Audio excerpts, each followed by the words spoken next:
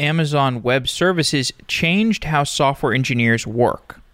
Before AWS, it was common for startups to purchase their own physical servers. AWS made server resources as accessible as an API request, and AWS has gone on to create higher-level abstractions for building applications. For the first few years of AWS, the abstractions were familiar. S3 provided distributed, reliable object storage. Elastic MapReduce provided a managed cloud Hadoop system. Kinesis provided a scalable queuing system. Amazon was providing developers with managed alternatives to complicated open source software. More recently, AWS has started to release products that are completely novel. They're unlike anything else. A perfect example is AWS Lambda, the first function-as-a-service platform. Other newer AWS products include GroundStation, which is a service for processing satellite data, and AWS Deep Racer, a miniature race car for developers to build and test machine learning algorithms on. As AWS has grown into new categories, the blog announcements for new services and features have started coming so frequently that it is hard to keep track of it all. Quinn is the author of Last Week in AWS, a popular newsletter about what is changing across Amazon Web Services. Corey joins the show today to give his perspective on the growing, shifting behemoth that is Amazon Web Services, as well as the other major cloud providers that have risen to prominence. Corey is the host of the Screaming in the Cloud podcast, which you should check out if you like this episode. I should also mention that we have our own newsletter. You can go to softwareengineeringdaily.com/newsletter to check it out and sign up. And we also are looking for sponsors for Q1. If you're interested in reaching over 50,000 developers, you can go to softwareengineeringdaily.com/sponsor.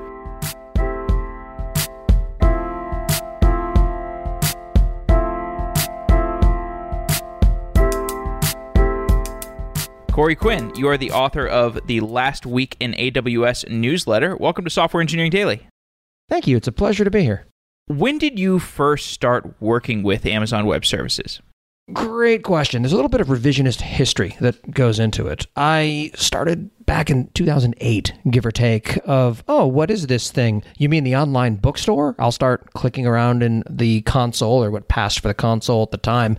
And it turned out it was super complicated and hard. And I very quickly started looking at things like RightScale to make sense of it.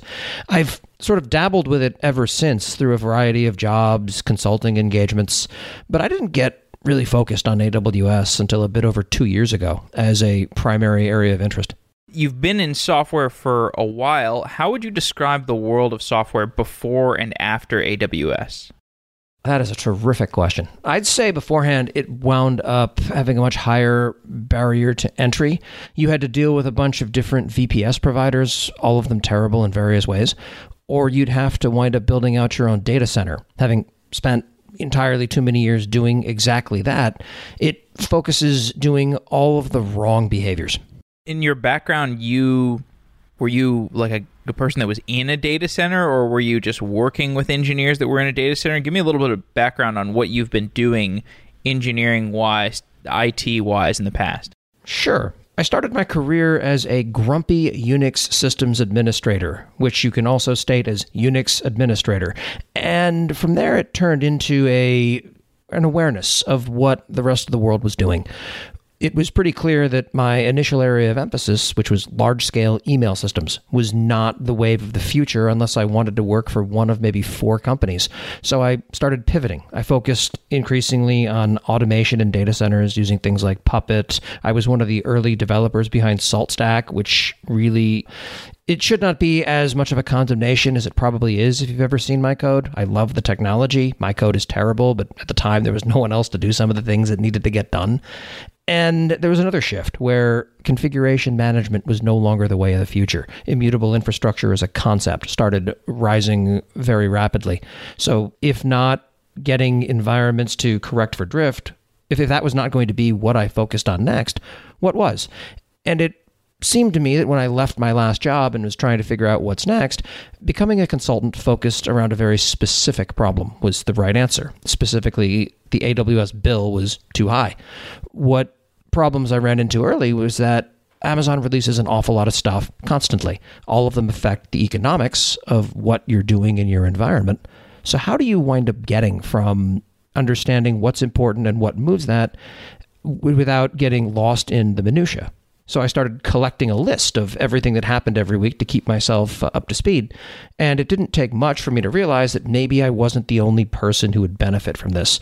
I put together a few drafts of a newsletter, told people I would be starting to send it out in a couple of weeks. I figured I'd get a couple people who signed up. Charity Majors tweeted about it, and the first issue went to exactly 550 people. Okay, I guess I'm doing this for a while. And that was, at the time of this recording, almost 90 weeks ago. So your newsletter is Last Week in AWS. Explain the goals of your newsletter. Sure. It has a few different goals depending upon who you are. For me, it forces me to keep up with what's going on and not drift and ignore it. It also winds up gathering all of the news from Amazon's cloud ecosystem, both the announcements that they release internally, as well as what people are doing in the community. The problem is because they're a giant multinational company, they're not allowed to have a sense of humor of which they are themselves aware. My first language is sarcasm and snark, so I make fun of the announcements that come out, and I include in a way that is hopefully not punching down, not calling out individual people, that focuses on snark and sarcasm and being uplifting rather than putting everything down and crapping on it all of the time. And that sort of keeps me engaged because otherwise I'm more or less gathering a bunch of press releases, and midway through the second issue, I would fall asleep and give up and go do something fun. So it keeps me engaged, it lets me express creativity, and it forces me to keep up with a very rapidly evolving ecosystem.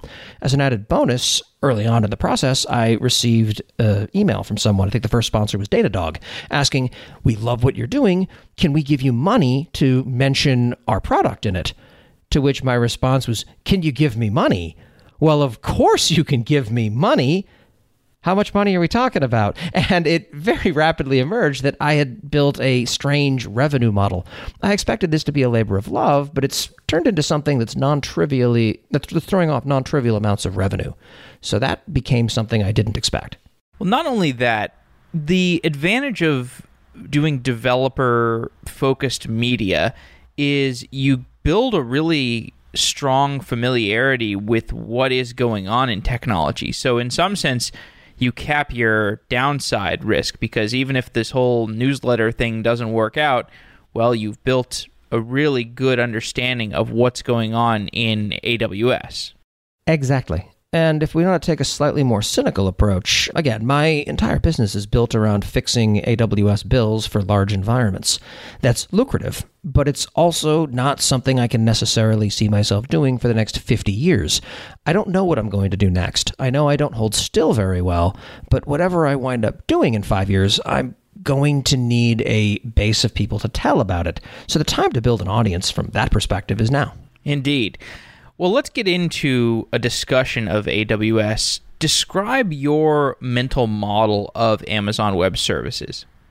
I view a company that operates in such a way that compared to any other company on the planet, it may as well be an alien organism. They're effectively microservices driven, which means they have very small teams, each working on individual projects.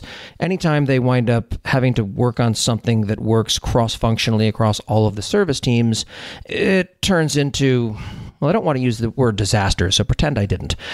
You see that manifest in things like the console, the bill, CloudWatch, which has to aggregate metrics across everything.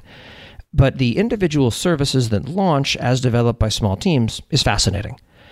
They have a product strategy of yes, which also means that they're at some point going to wind up competing with basically everyone.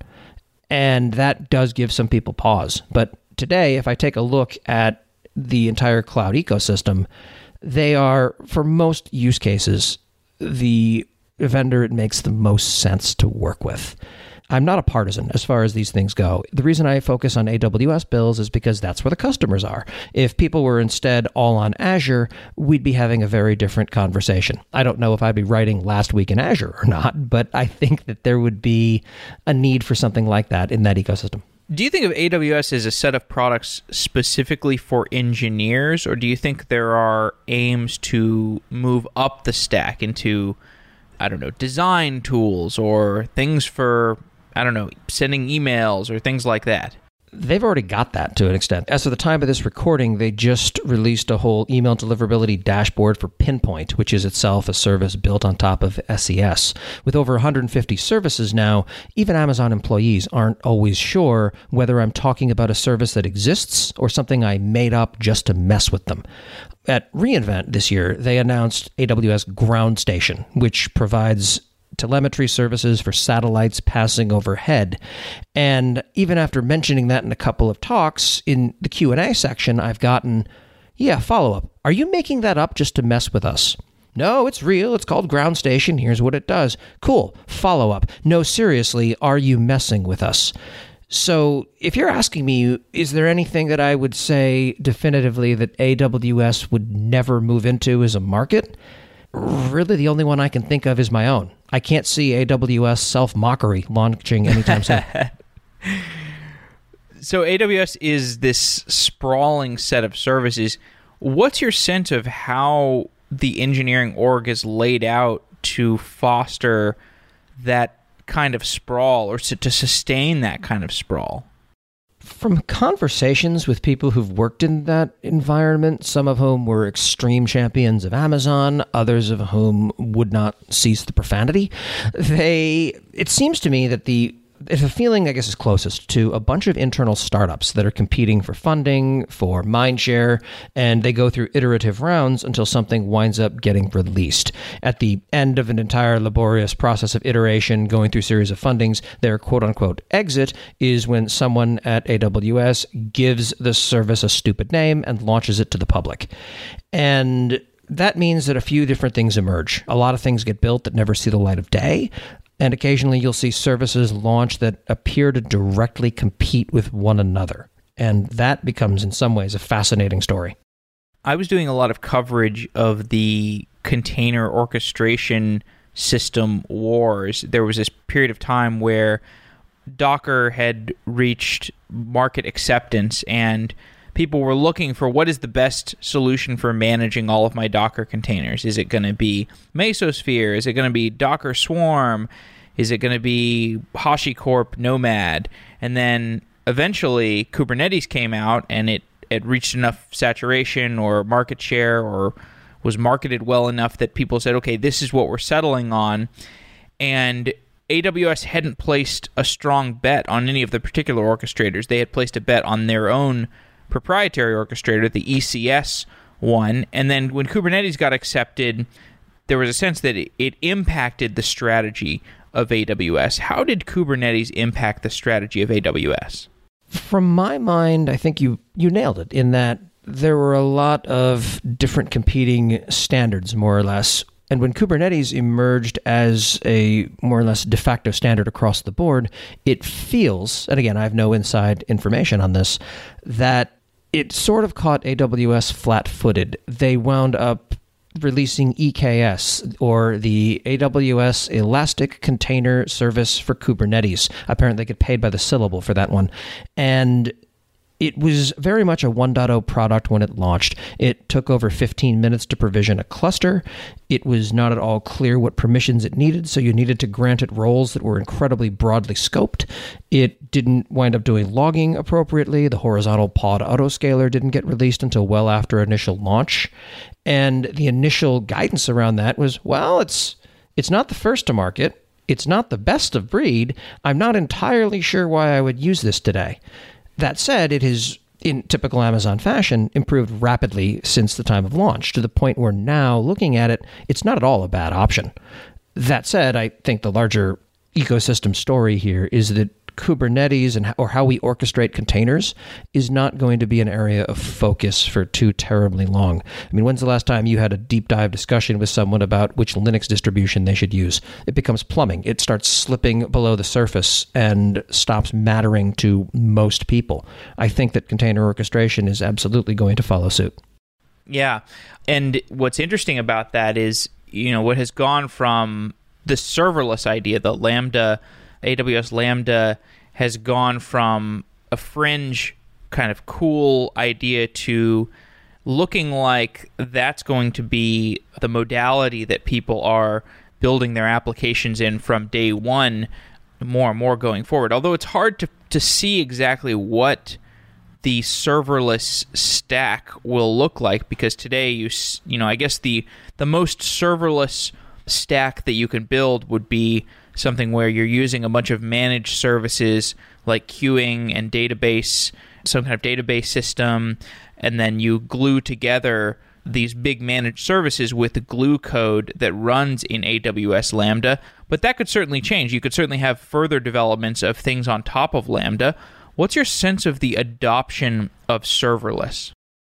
I think that serverless is one of those interesting technologies that when it launched, it started to look like an awful lot like a toy, where it's the sort of thing that you see that more or less manifests itself in a way that, okay, this is neat for this one use case, but never for my use case. It only supports some certain languages, and it only winds up working for 5 minutes. And as capabilities continue to expand and it starts to move up the stack, it begins to be something that starts to look a lot more realistic. The, I think, hidden secret behind serverless that powers it is the event model, where an event happens in your environment and it automatically invokes a reaction to it that is highly parallelizable, and it almost completely removes the need for a company to look at infrastructure. It's also priced incredibly competitively to the point where there is virtually no company on the planet that is spending a huge amount of money on Lambda. So it winds up shifting the attention in a few different ways. The problem is that as we look at serverless, that term has come to mean a lot of things to a lot of people, and it's not helped by people chiming in uselessly to proclaim serverless still runs on servers, as if it were this revelation that had not occurred to anyone until the person chimed in. And great. Terrific. Thank you. Do you have anything else to add other than the same hackneyed comment that everyone makes all the time? That's not helpful, and you're not advancing the discourse in any meaningful way. Although there are fair criticisms of Lambda, it doesn't do everything these days. Oh, I have a list. Oh, tell me your list. What are the shortcomings of using Lambda these days? The initial problem, of course, is shifting the way you think about software into this new paradigm. If you have a 20-year-old monolithic application that has been doing something of business value, for example, running the ATM networks, or this is what makes sure the traffic lights don't all turn green at the same time, then shifting that to Lambda is likely not going to be beneficial in any strategic sense. Whereas if you're looking at this from the perspective of we're building something greenfield and this is the way we think about things, maybe that winds up adding significantly more value. The biggest danger from my perspective is people who see this new tool and see it strictly as a set of checkbox capabilities, but don't shift the way they envision architecture, where they still try and shove an entire monolith into a Lambda function, where they wind up trying to store state inside of Lambda. You can build an awful lot of terrible things with terrible anti-patterns using something like this technology. But that doesn't mean that that's necessarily how you should be doing a thing. I mean, I gave a talk called Terrible Ideas in Lambdas. So Terrible Ideas in Serverless, Silence of the Lambdas, which showed exactly how not to do these things. And like anti-patterns, for example, it turns out most databases fall over and catch fire when you have 10,000 Lambda functions concurrently trying to talk to it at the same time. And when you have a whole bunch of Lambda functions scanning the entire internet to find open Elasticsearch clusters, it turns out Amazon would like a word because their premier serverless platform isn't something they like you using to attack the larger internet. So there are ways of doing things well, and there are ways of doing things terribly.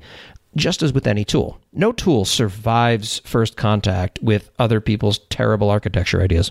AWS uses the term serverless in the context of managed databases sometimes these days. So there is a serverless Aurora, and I haven't really delved into what that means. Aurora is, I think, their Postgres or their managed relational database service, but I don't know why they use the term serverless, because like S3 is in a sense serverless, or DynamoDB is in a sense serverless. What's different about serverless Aurora? Terrific. I would consider S3 serverless, and they might have even called it that when it launched 10 years ago if they'd thought of it in advance. So you would have serverless simple storage service, so it would then be S4. There you go. Exactly. I think there are a few things that define something as serverless. One of them is, sure, well, you pay for data that lives in the system, it scales down to zero. So when it's under load and processing work, it costs you money. When it's not, it doesn't. And that seems to be one of the key distinctions. Historically, Dynamo was the subject of some debate because you could only scale it down to one read and write capacity unit, so it was still costing you a few bucks a month. Not that that's massive, but when you have 1,500 of them sitting in various dev environments, it starts to add up. So the ability for it to scale down to nothing other than what data you're storing in that, and then on demand spin up and begin processing things from a compute perspective, seems to be a fundamental tenet of serverless these days. And they released, for example, DynamoDB on-demand capacity at reInvent recently, and specifically nailed that objection right there. Whether or not something is serverless or not is, again, something that I leave more for the philosophers and people arguing on the internet while the rest of us go about our jobs. But I do get the sense that with serverless Aurora, which now I believe has announced both MySQL and Postgres flavors, where you have this thing that lives there. It's a relational database. You don't need to think in a MySQL context. But now whenever your application gets traffic, it can talk to a database as it would traditionally. But then that database turns off when you're done. You're not getting billed for it. It doesn't need to sit around doing nothing. And given some of the new data models, it also starts to support much better concurrency. So you avoid the 10,000 lambdas all talking to your MySQL instance at once problem. Well, if that's the promise of serverless, then I really like where this is going, because I don't know about you, but I have a bunch of applications that I've, like stupid experiments that I've run, but I refuse to turn them off because someday I'm going to come back to them and do something with them. And they're costing me $25 or $12 a month. And I just, whenever I look in QuickBooks or my bank statement, it's like, oh, $12 here, $25 there. And it starts to add up. And, hearing you talk, it makes me think like, this is going to be a relic of the past. Eventually, these things are just going to shut down while they're not being used. It doesn't make sense to have a cloud infrastructure system that just like stays up all the time while it's not being used. Absolutely. Yeah, I played with AWS once. That's why I pay Amazon 22 cents a month and will until the earth crashes into the sun. Yeah, exactly. So there are these companies that have huge amounts of infrastructure running on AWS. I'm sure you've met many of them. What kinds of challenges does a company run into once they have a really large AWS deployment? Visibility, first and foremost. For example, my bill last month was $16 on AWS. The month before that, because I did a demo for someone and then left some things running inadvertently, it was $50. So when your bill more than doubles, you notice that. When you're at significant scale and you're spending, $120 million a year on AWS, it turns out that even big mistakes are easy to lose in the noise. And you do some digging around and you realize that someone on your data science team wound up copying an extra few petabytes into S3 and left it there after they left your company 3 years ago. And you start to see things like that start to accumulate, waste and cruft. It all comes down to a certain lack of visibility and control. Large companies are generally used to the historical data center model, where you would wind up building things on a capital expense basis. You would plan out your data center build-outs, and it's super hard for a single engineer to accidentally order $6 million worth of hardware without getting fired or arrested. The new model, though, is that someone can inadvertently spin up that level of resource and not only not be aware of it, but no one is aware of that for, in some cases, years at a time. It is not at all transparent what's happening in your environment. I keep going back to the bill, not just because that is what I do for a living, but it's also the only place in your entire AWS account where you can see on one screen all of the resources you have running across all of the regions in your account or linked accounts. There's no inventory service. It's just the bill. What are some other ways that teams that are running on AWS end up overspending? A great example of this is, if you take a look globally, something like 60% of all spend is on EC2. If you add 4 more services, you get to the 85% mark, and then there's a long tail of other things. So you see people overspend by not purchasing reserved instances because they're convinced they're going to turn that cluster off next week, and then months and months and months go by, and that never gets turned off. In fact, it expands. You also see effectively misunderstandings. The difference, if you're new to AWS and you want to spin up a T3 instance or a P3 instance, that's one letter that sounds the same difference, but you can go anywhere from spending half a penny an hour to 40 some odd dollars an hour based upon that single letter. And that winds up being something that is a tremendous shock to people who've never played with this. The counter challenge that you see in these large companies is, how do you govern that intelligently? You can act as a gatekeeper that says you're absolutely not going to be allowed to spin things up without a 3-week approval process. Well, that's where cloud came from in the first place. When you have a corporate credit card that has a $5,000 spending limit, you can spin up a new cloud account and you're good to go until it's too big and serving production traffic, and then it gets noticed and accounted for. If you block people, they're going to start doing that process again, or they're going to go work somewhere else. You also don't want to turn a human into the I'm going to nag people about what they've spun up in Amazon all the time. So I'm looking at the bill by user and who spun what up, and dear Lord, I don't know who this Jenkins person is, but they're spinning up all the resources in production. And that leads to the biggest problem that you see. The person getting the bill in finance and the engineers spinning up the resources that impact that bill are 5 organizational levels apart in most cases. The person in engineering spins up some resources, and at the end of the month, the person in finance sees an enormous Amazon bill and wonders how many books engineering is buying. They don't see them reading all that much. A company like Netflix has a massive AWS budget. Is there a department within Netflix that does cost negotiation and cost analysis? How do you think the dialogue between Netflix and AWS goes? Without speaking to specific companies, I have a number of clients in or around that general level of scale, and there's an evolution. In some companies, especially those that are generally either born in the cloud or have adopted a cloud native approach, and that permeates everything, you wind up going from the idea that an engineer can do this part-time, perhaps partnered with someone in the finance group, to building out a cloud cost optimization team, to effectively having a dedicated, usually small, team of folks whose entire purpose is to go and optimize things for cloud spend. And those people are not inexpensive, but at certain points of scale, they can save $10 million a day, depending upon what they're focusing on. So the economics begin to make an awful lot of sense.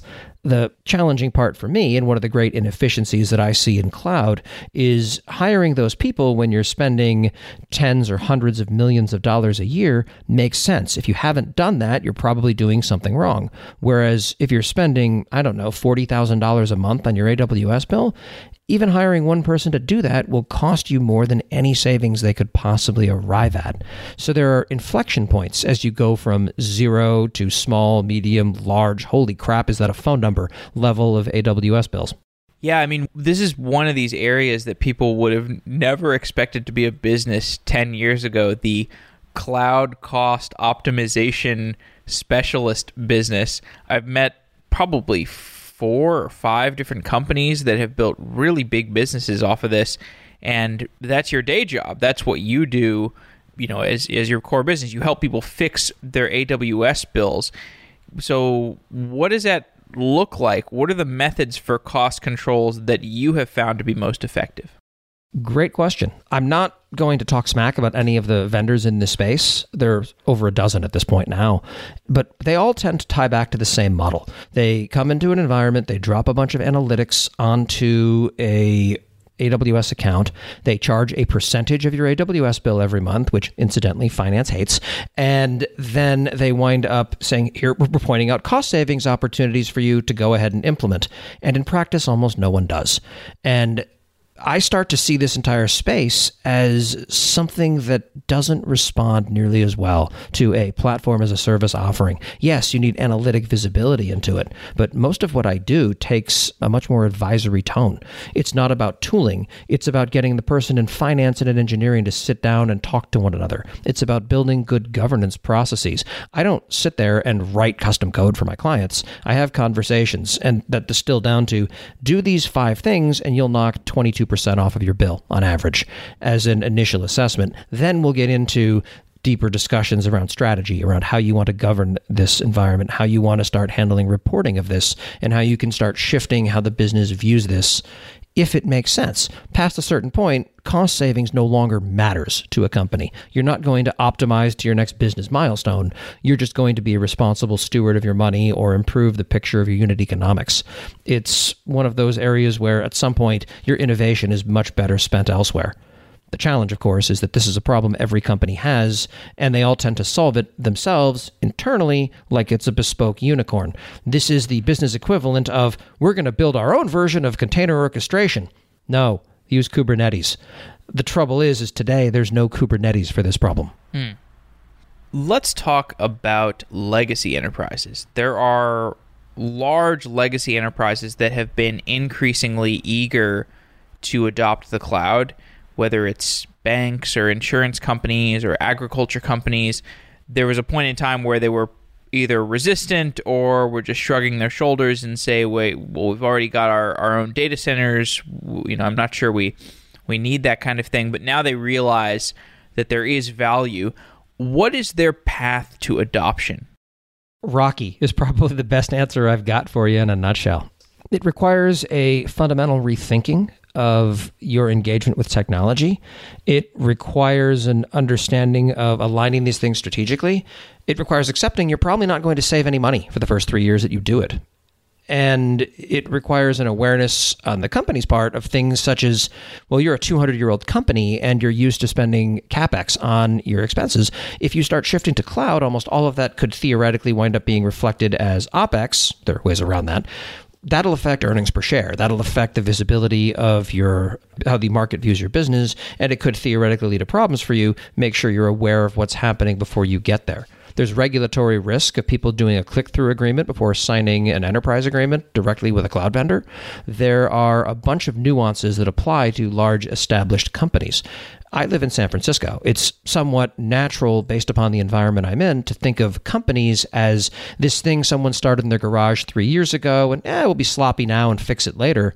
But with a lot of companies migrating to the cloud, the quote-unquote legacy businesses, there's a lot more at stake. There's a lot more risk, and they have to move more deliberately. This is not, incidentally, in any way intended to be a condemnation of those companies. It's just different.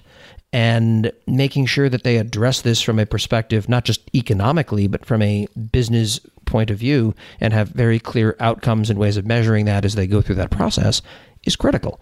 People like to make fun of the lift and shift idea of you just take exactly what you have and you put it in the cloud, and then phase 2 is migrate that to take advantage of cloud primitives. The problem is the other approach of re-architect everything as you go. Okay, now it's in the cloud. It doesn't work the same way. You've introduced a bunch of regressions and no one has any idea why. Is it your code? Is it the changes to the code? Is it the environment?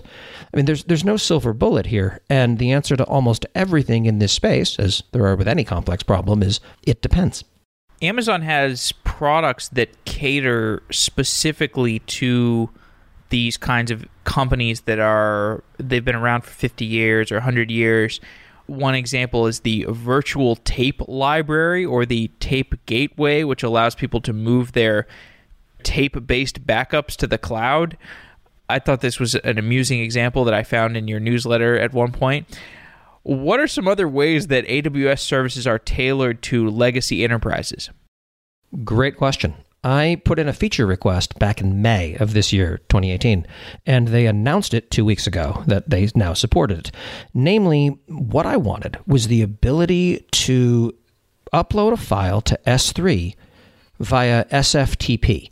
And when I tweeted that at them, I, of course, wound up with a whole bunch of people yelling at me. FTP is of the past. Just use the S3 API.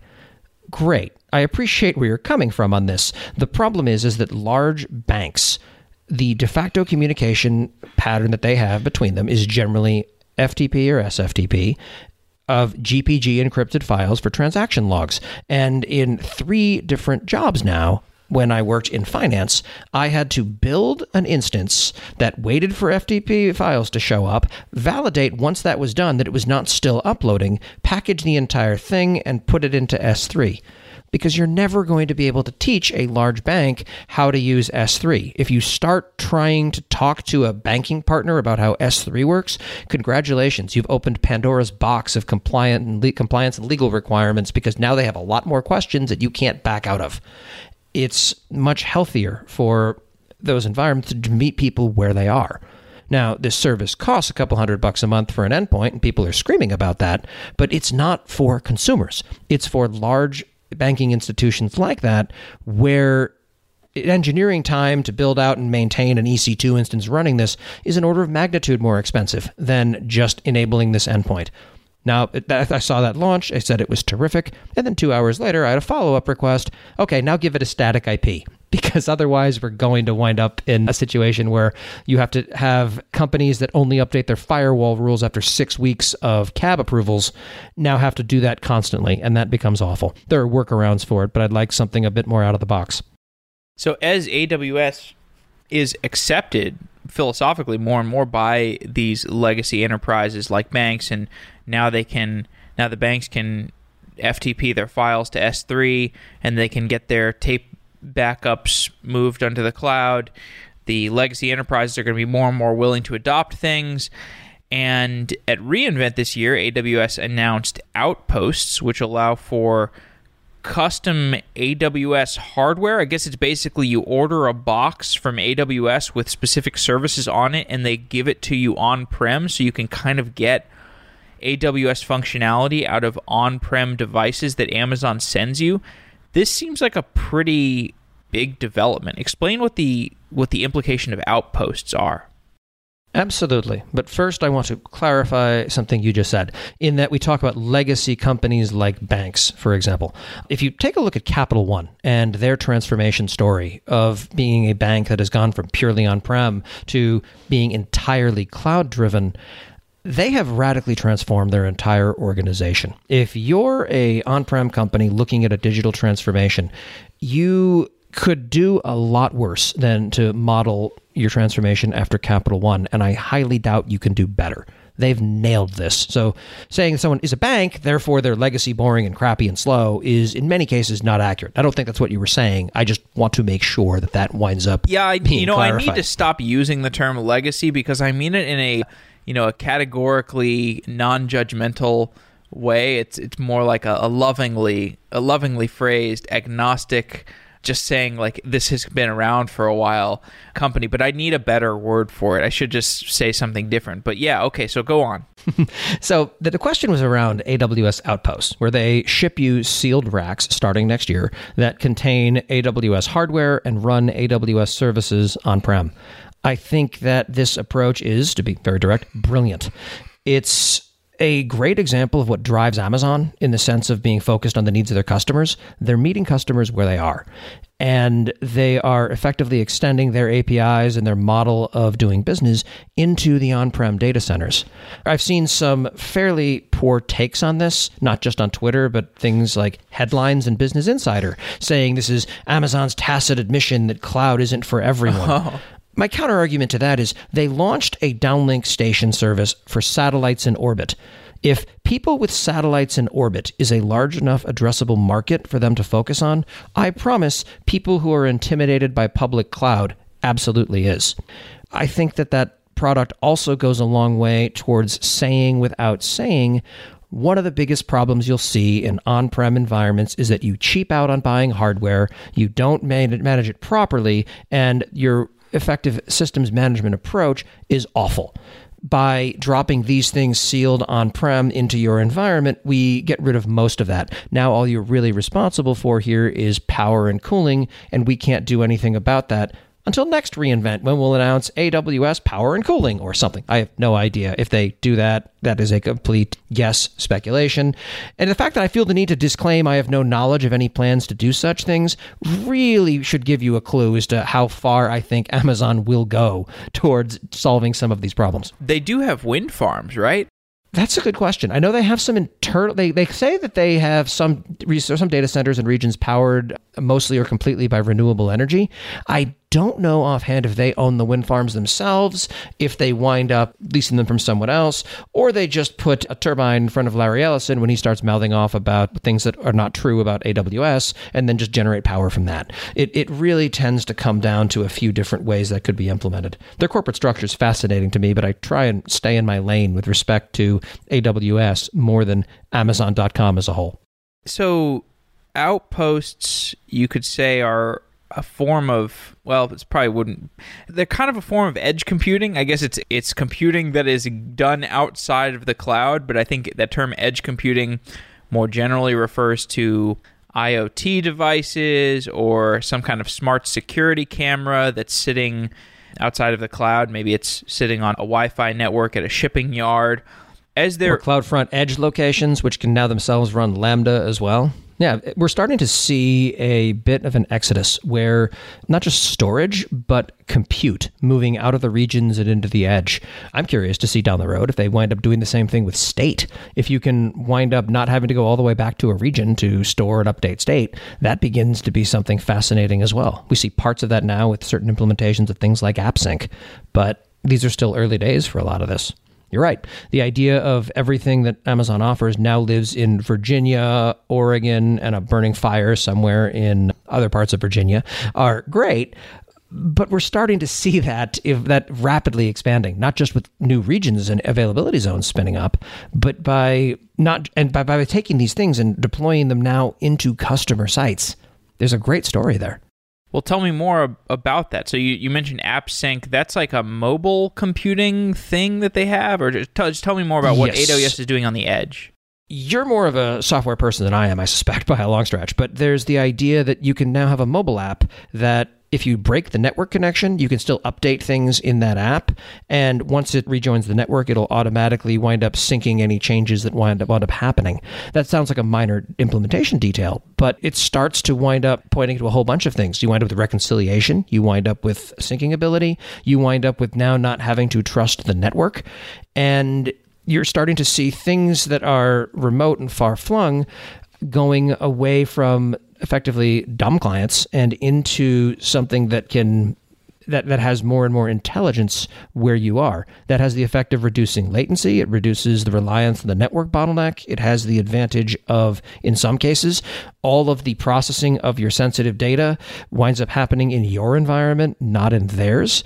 And for things that are regulatorily sensitive, for example, stripping out credit card numbers from log data as a quick and easy example, that's something that by not ever having that leave your facility or the device this stuff happens on, you wind up with a much neater story for not just being able to do the right things from a security perspective for compliance, but as compliance always matters, demonstrating that and being able to prove to auditors that this is how this works. So it's addressing an awful lot of not just capability stories from a technology perspective, but as well as addressing higher level business needs.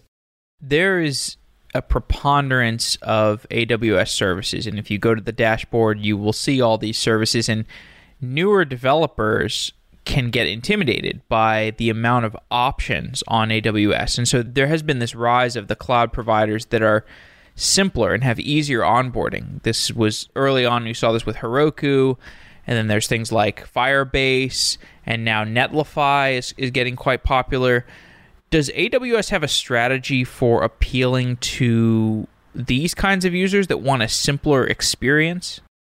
I want to say yes, but I'm not sure how well it's being implemented. When I first started using AWS, I logged into the console and was overwhelmed by the sheer number of services. I'm never going to learn all of this. What do I focus on first? This is incredibly confusing, and I have no idea how to go about solving my problem. There were 12 services. Now there's over 150, and that problem hasn't gotten better. I'm considered to be something of an expert in AWS, largely because 2 years ago I said I was. And then it turns into a scenario where I'm very rapidly continuing to find myself incredibly overwhelmed. You take a look at services that meet people where they are. Elastic Beanstalk early on was a decent example of this. A better one now is Lightsail, where you wind up getting an instance. It winds up having load balancers. You can add databases to it and disks, but it's fixed fee. There aren't 5 dimensions you get billed on. It's $5 a month, $10 a month, whatever tier you pick. And at reInvent this year, they also announced a transition process where you can take that and convert it into some of the higher level services like EC2 when you hit that point of evolution. But that is probably one of the best examples of easy onboarding for humans without having to spend 6 weeks in cloud school first that I could point to. We're also, and this is going to be somewhat controversial, I suspect, we're seeing that with Lambda. When you understand as a developer what your constraints are on the code you're writing and how it has to behave, and you don't have to worry about things like failover, durability, anything of that sort, and all of that is managed for you, there's an entire class of problem that largely goes away, and you just have to worry about writing code. Now, there are still constraints, and how that code winds up manifesting is still the subject of some debate, but that's the future. That's where we're heading to. How does AWS compare to Google Cloud these days? There are a couple of ways to answer that. I would start by saying that Google Cloud is arguably 3 to 5 years ahead of AWS in terms of pure technology. The problem is that it is not at all clear to me that Google has ever learned to speak to business. AWS exemplifies meeting customers where they are. Google tends to not understand a few key things. First, when a customer tries to move to Google and it doesn't work very well, Google takes a look at what they're doing and more or less says, okay, the problem here is that your code is written like crap. You should instead write code the way we write it at Google. And it turns out that being incredibly condescending to the people who you're hoping to get money from is not a winning sales strategy. There's also the concern, and Google people do yell at me when I bring this up, but we all remember Google Reader, where a widely beloved service was suddenly turned off.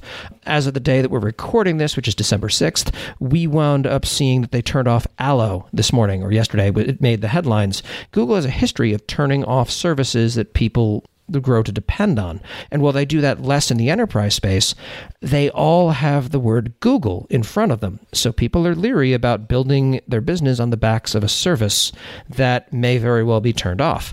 With over 150 services that AWS has offered, going back to 2006, they have never turned off a service that had active users. That's something that winds up resonating with serious companies who take their business seriously. When a migration takes 3 years to execute, you don't want to have to do that again. So there's something to be said for being able to speak the language of business. And the more I talk to companies that are not tech darlings in San Francisco, the more I realize the second choice for cloud after AWS is going to be Azure, not GCP. Not until Google fundamentally changes how they approach this. I don't know how they do that because it requires a complete shattering and reformation of the culture in some ways, and that is almost impossible. But until that happens, I don't see them growing outside of a very specific customer profile, with a few exceptions. Now, most of the startups are using Google's productivity suite, Gmail and Google Docs, and so on. I'm using it myself. So does this give Google Cloud any advantage, or are the cloud productivity tools, do you see them as totally disjoint from the cloud infrastructure? To my understanding, the fact that I pay them $5 per user per month for this does get lumped into the bucket that contains Google Cloud revenue. So there's that argument to be made. But at this point, it's from a collaboration perspective, it's kind of neat. But I have never yet built anything where I'm working on a data store or I'm working with S3 or whatnot, and now I need to integrate it with my Office suite. That's not really how I tend to operate. If you start looking at serious businesses as well, where they have built entire complex applications that tie into spreadsheets, they're doing that in Excel. They're not doing that in Google Sheets.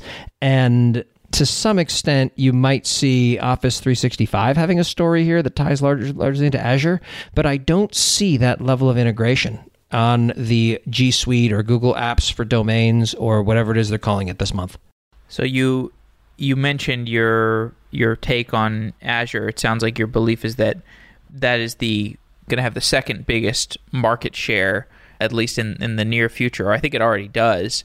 I guess because of a similar willingness to meet customers where they're at, as well as their channel advantage with pre-existing Microsoft services. Is there anything else that you see as differentiating with the Azure world? I do. The two things. First, and I do not in any way mean this as an insult, Microsoft has over 40 years of experience apologizing for software failures. They speak the language of business fluently, and you need that ability in the cloud because that's what things in the cloud do. They fail. As much as you try to build things that are completely bulletproof, nothing ever is. Everything breaks eventually. And being able to explain that in a realistic way without first read the SRE book about error budgets and then talk to us is an incredibly valuable skill. The second thing that I find that Microsoft is doing that's going to absolutely change the landscape and has changed the landscape is, I mentioned a minute or two ago that culture change is almost impossible. Microsoft has done it. They've gone from a company that I despised in the 90s to one that I deeply admire. And I don't know, people say, oh, what's the secret to that? And I've asked people and they say half in jest, oh, they fired their loud CEO and then replaced it with someone good. Cool. There's more to it than that. I don't believe that one person can drive this. There has to be a collective cultural reckoning. And I can't believe I'm saying this. In 2018, Microsoft is a bit of a darling of the open source world. That is a statement that angry 20-year-old version of me a couple decades ago would be gasped at and wonder what had happened to me. The world changed. And an awareness of that change is something that has absolutely catapulted Microsoft to one of the most admired companies in the world right now. Another sizable player in this space is DigitalOcean, and DigitalOcean is, full disclosure, a sponsor. I think they're also a sponsor of you. But they are. But I will say, I think DigitalOcean is a sort of sleeping giant because what I like about them is they take the alternative path to the other cloud providers in the sense that they're super selective about the services that they reveal or the services that they deploy, that they make available to the developers. And so it does make for this kind of constrained experience that I think AWS might be trying to do with Lightsail. What do you think is the long-term strategy of DigitalOcean? I think that whatever their long-term strategy is, it's very clearly working. I occasionally see Azure in my client accounts. I occasionally see GCP in my client accounts. Again, all of my client accounts have AWS. That's sort of a bit of a selection bias there. But I see DigitalOcean frequently enough that it rounds to all of my clients. There's always something running there, be it a marketing site, a status page, a blog, or something else, where they wind up spinning something ancillary to the core product. I don't tend to see a lot of this is the core application that makes us money living in DigitalOcean, but I see an awful lot of other stuff. And the reason that I find when I dig into that almost invariably is that it is extremely approachable. You can get up and running within minutes and a matter of clicks. There's no back and forth of first set up these 12 foundational services like IAM and all the rest in order to get using it. It's click, click, done. And you're up and running and being able to build something. They've been extremely selective in the services they support. They have a block store, they have a managed database, they have a load balancer, and they, of course, have the VM or EC2 equivalent. They recently announced that they're in the process of launching a Kubernetes cluster service, which, cool, good for them. I don't have a problem that looks like that right now, but I'm curious to see what they do with it. But you're right, they're very selective. Their product strategy is not yes. They're not launching a bunch of high-end machine learning services, to the best of my knowledge. They're not out there building incredible data lake architectures on how to wind up doing incredibly complex queries upon unstructured data that live in the exabyte range. That's never been what they've been about. It's more or less a cloud for human beings. A lot of their constituents tend to be business side users, not engineering side. So it's easy for those of us who've spent a decade ensconced in the deep dive technical architecture work to sit here and say, yeah, that's what we're going to wind up, that we're going to just ignore that and instead focus on the bigger, more exciting, flashier things. But you're right, they're a sleeping giant. They're quiet, but they're everywhere. And every time I have dealt with them, from a support perspective, from a business perspective, or from the perspective of just popping in and seeing what they're up to, it's been a wonderful experience. And again, they are a sponsor of some of the things that I do, but they pay me to include their links, not to say nice things about them personally. This is me being genuine. This is not me being paid for this. One subject that we've discussed in recent episodes is the idea of open source companies that are competing with AWS. So you have companies like Elastic that competes with Amazon's Elasticsearch product, or you have Redis Labs that competes with Amazon's hosted Redis. What does an open source project have to do in order to succeed as a product company that might be competing with Amazon's much cheaper, easier to sell hosted product? I would say give up, because an open source project is not a business model. It's a means of development. It's a means of community engagement. It's a way of solving technical challenges. But there's an enormous difference between that and having a viable, functional, healthy business. If you take a good example, this might very well be Elasticsearch on AWS. It's an awesome service. Click, and you receive it, and it works super well until you try to do anything even slightly off-book or complex, at which point it turns into a screaming fire. At that point, you're generally reaching out to Elastic to work with them. And that winds up being a sort of the narrative of how the rest of this works.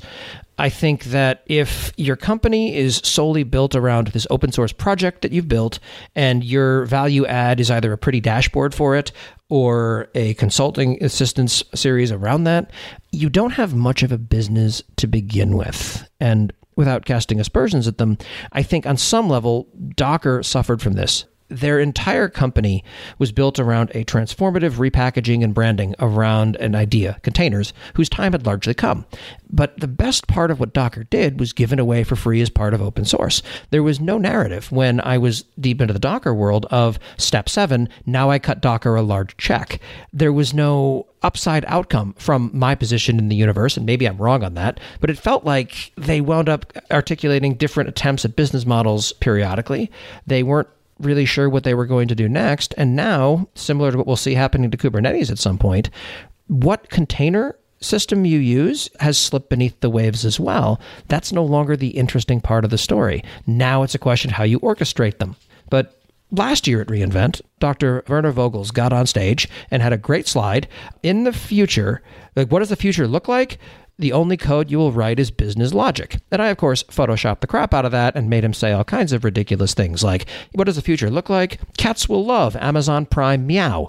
But his point was well taken in that people don't want to think about this at a business level. As you move up the stack with things like Lambda, your code now handles business logic and becomes valuable and important to people making strategic decisions. When you're also paying per invocation in a large microservices environment like Lambda, you can also trace to a high degree of accuracy exactly what is costing you money where. You trace the capital flow throughout your organization, as Simon Wardley puts it. That is transformative once you get more than trivial amounts of money being spent on Lambda. So we're nearing the end of our time. I just want to say you make some really good developer content. And so whether it's your newsletter, you also host the Screaming in the Cloud podcast, and you have a distinctive voice, which I think is something that's pretty important for at least a lot the content that I want to consume these days, because most of the content I consume these days is written by somebody who I respect, and I know what the voice is. I know who I'm listening to, or I'm listening to a podcast of somebody whose opinion I respect and whose personality is something I can tolerate, or I look forward to tolerating. What's been your experience producing content that developers want to consume? It's sort of a byproduct of the confluence of two happy accidents. The first is that sarcasm is my first language. It's how I grew up. We spoke it at home. And I wind up seeing the world through a snarky, sarcastic lens. So being able to speak with that voice is refreshing because not many people do it. And the reason for that is tied to the second, which is because I work on AWS bills, the opportunity for conflicts of interest to arise is massive. I have no partnerships. I am not an AWS partner. I have no partnerships with any vendors in this space. And I'm not one of those consultants who has a single large client that drives most of my business.